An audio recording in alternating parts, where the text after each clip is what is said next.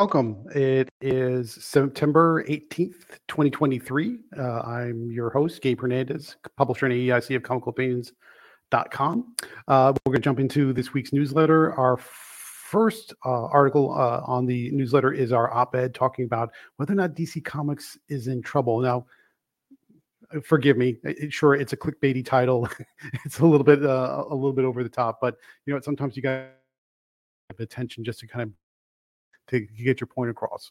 But it's a valid question because I think there's some things that are going on, whether or not there are enough problems going on within the internal guts of DC Comics that we should be more than a little bit concerned. So let's get into it. The first thing we're going to say is right off the bat, I don't believe in coincidences. I'm always looking for patterns, and usually, I would say 9 times out of 10, a pattern really speaks to something that's going on. Where there's smoke, there's fire. You've heard that saying more than once. And in this case, there's a little bit of smoke going on, maybe a lot of smoke going on, depending on. And it just struck me that there's something going on that is that doesn't speak well of DC Comics, at least in the near future. So the first thing I want to talk about is whether or not what's going on with DC for the year of 2023, just from a company perspective and also from a content strategy perspective, particularly from editorial and the types of comics they're putting out. It's been a bad year for DC Comics. I think that's fair to say. I don't think anybody would dispute that. The Lazarus Reign event wasn't great. It started well, it ended well, and both of those bookends were really mostly due to Mark Waid and his writing of on that particular event. Night Terrors was a disaster. If you believe the Comic-Con numbers, and I fully admit that those numbers are very highly estimated, almost to the point of unusability, but they do show you some comparative trends as far as how DC does against Marvel and how they do against other titles that are on the market. And DC took a really huge hit by going with Night Terrors as a line-wide event, and it really killed any momentum coming out of Dawn of DCU, which actually had a few books in there that I think people were starting to enjoy. Green Lantern was showing some promise. Action Comics is showing some promise, depending on which of the short stories you go with. Superman was showing some promise. Same thing with Shazam, also with World's Finest. You had a lot of books that are for DC that if given the right sunlight and soil and watering, have potential to really go somewhere and really to take a place within that top 10, top 15 sales numbers and sales trends. Night Terrors absolutely killed that event. We know we spend a lot of time talking about Night Terrors because it was earmarked by so many terrible decisions. But as we say, sometimes you just got to break a few eggs to make an omelet. So hopefully these broken eggs will lead to an omelet for DC Comics. We'll see. But overall, 2023 has just been a very bad year for DC. But the reason I'm bringing this particular topic up as to whether or not DC is having some internal struggles, some internal problems, is not because of the events. It's not because of the books that are on the shelf. It's because of people.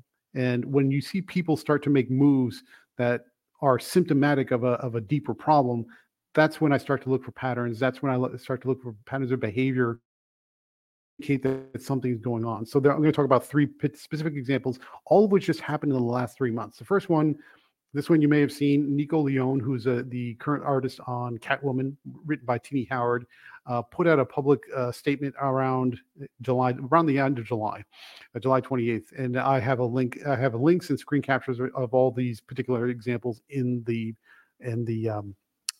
op-ed. So if you're interested in reading that, just go for it and take a look for yourself. Basically, what he did is he called out DC Comics for giving him scripts late, indicating that he would not have enough time to do his work, and that would reduce the quality of the comic. Now, complaining about getting late scripts is nothing new. Complaining about it publicly, that is a little strange. And complaining about it publicly before the comic even comes out, which basically means you are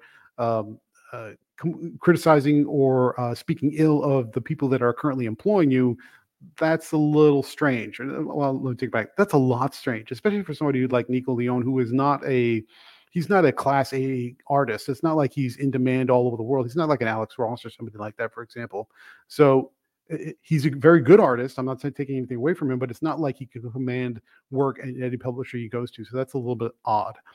The second example, and this came up this week, and it's a big talk of the town, so to speak, is Bill Willingham's announcement that he's firing. I say that in air quotes, firing DC Comics because of his poor treatment with respect to the Fables line of comics. And his response to that is he's taking his ownership stake and putting it in the public domain. Now, it's a symbolic gesture from what we can tell so far, meaning that DC still owns the publishing and distribution rights. So if you own the comic characters, but can't really do anything with the comic characters from a comic creation perspective, does that really mean anything?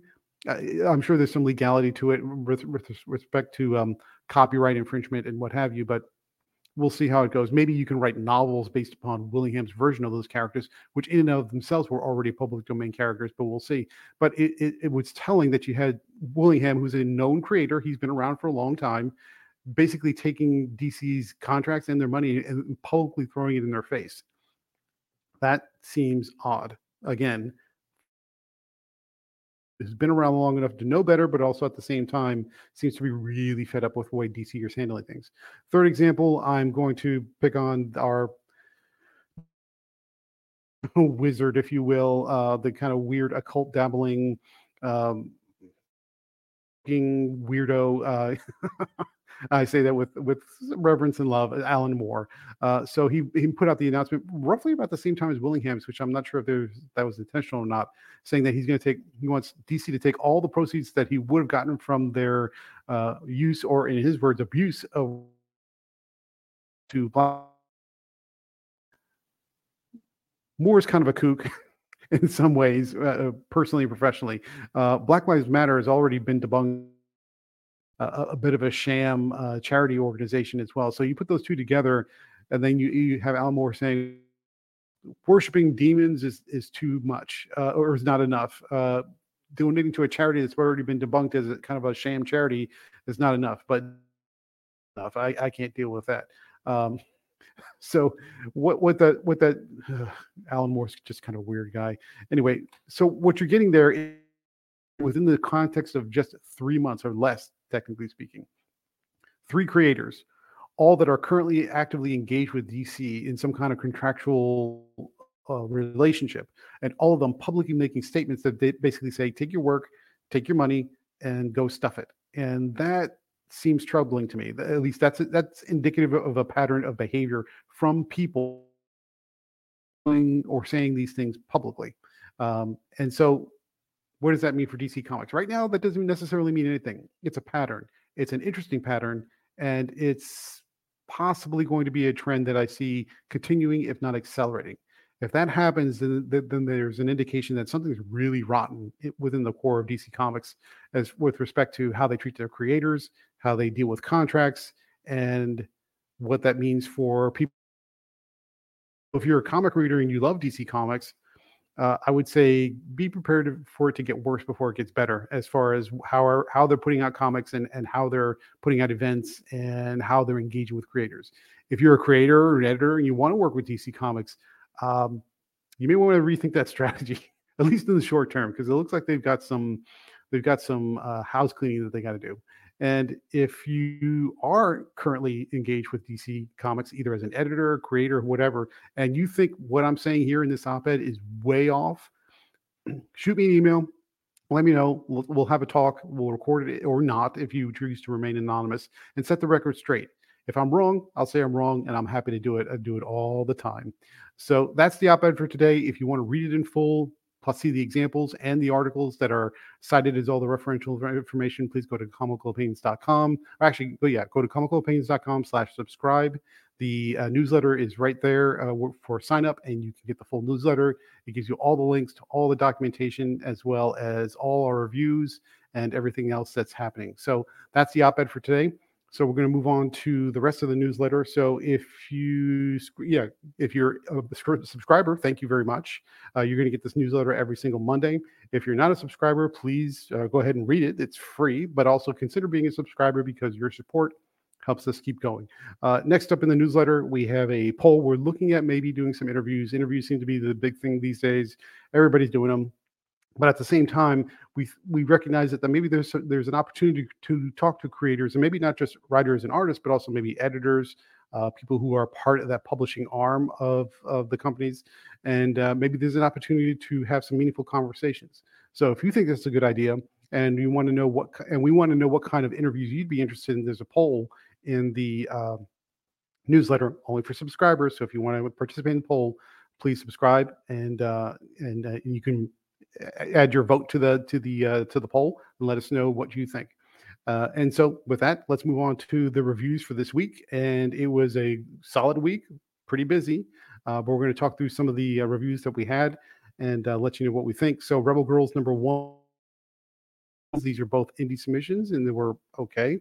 The Enfield Game Massacre #2 from Image Comics. This was a very close pick for our pick of the week. It got edged out by one other title, which I'll talk about in a little bit, but excellent stuff coming from the folks that made that, Texas Blood. So if you like Westerns, you're going to love that comic.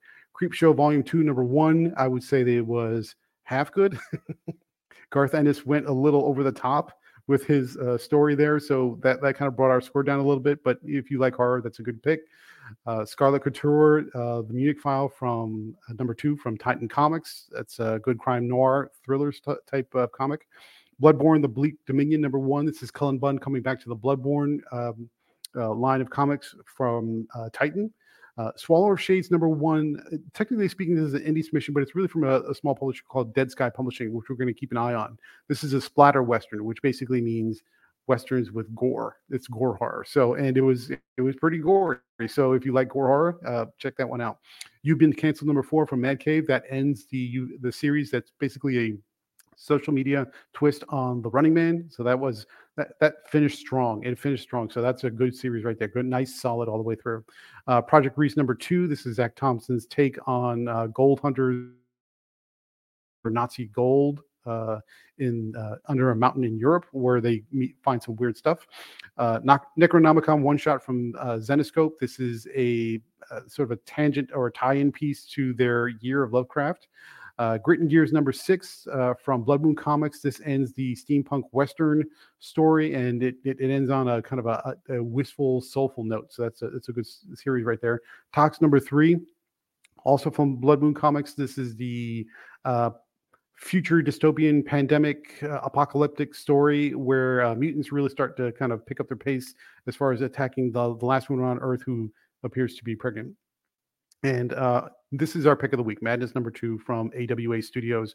J. Michael Straczynski knocked it out of the park with just a raw depiction and representation of just rage. Somebody who's just been pushed beyond their limit, and they just go to town on everyone and everything in their way. Just the raw emotion in that comic is why that one edged out Enfield Gang Massacre, and it's good, and it's our pick of the week. Gargoyles #9 and Negaduck #1, both from Dynamite, both Disney Comics titles, and both of them were okay. Negaduck, I think we like better. Gargoyles was a bit of a slow burn. So if you like court dramas in your Gargoyles comic, that's a good one. But otherwise, Negaduck, I think, is our better of the two Disney picks this week. So moving on to what's coming up next week. We may have a surprise or two in there for you. ISOM #2 from Ripperverse. If you submit, we review. So that's where we're going to include that one in our title reviews next week. Exodus Z #1, also indie submission. And then we have the list we have from our main publishers is getting pretty hefty, but it's a good list. Robotech Rick Hunter #2 from Titan. Red Sonja Volume 7 #3 from Dynamite. Big Game #3 from Image. This is Mark Miller's continuation of his epic summer crossover, and so far has not disappointed. So we're really looking forward to that one. I think that's the one to keep an eye out for pick of the week. We'll see. Fish Flies #2 from Jeff Lemire. The first issue was strange but very interesting, so we're looking forward to that. Spawn #345 and Gunslinger Spawn #24, both from Image. Pathfinder Wake of the Dead #3. This is Dynamite's continuation of their adaptations roll top gaming properties, and so far they've been doing okay with that. Under the Influence #3 from Mad Cave. That's the what if social media turned out to be a cult type comic. So that we're looking forward to see where that goes. Tier Collector #1 from Blood Moon Comics. Have no idea what that's about, so we'll see. Antarctica #3. That's the alternate universe mystery involving a father and daughter. Gunbreed #3. That's the anthology series regarding an undead sheriff who takes care of a cursed town. Sherlock Holmes #1 from Zenescope. This is picking up also from The Year of Lovecraft, elevating Holmes into a more main title. I'm not sure if this is an ongoing or a limited series. We'll see. Blip Mat #1 from Titan. I had no idea what that's about. We'll find out. Monomyth #5. That's Daniel Hazan's take on students who are kidnapped by a wizard to become students, but with a dark twist. And Disney Villains Hades #2 from Dynamite. That was actually, the first issue was very good, very entertaining. So we'll see if they can keep that up. Gargoyles Dark Ages #3, also from Dynamite. That's a prequel series to how the Gargoyles first interacted with humans. And Victory #4 from Dynamite regarding Vampirella's adopted sister. So we'll see how that turns out. Okay, so that's the list for today. Hope you enjoyed it. Hope you're looking forward to the reviews. Hope you enjoyed the reviews we have. As always, please like, share, comment, subscribe. Please share this newsletter. There's a button right in the newsletter. If you're listening to this on audio podcast, please share it and give us a good review, or just let us know what you think. Comments are always appreciated. And if you're listening to this on YouTube, or watching this on YouTube, I should say, please like, share, comment, and subscribe, and let us know how we're doing. We're always looking to make things better. So this is Gabe Hernandez signing off for Comical Opinions, and you have a great Monday.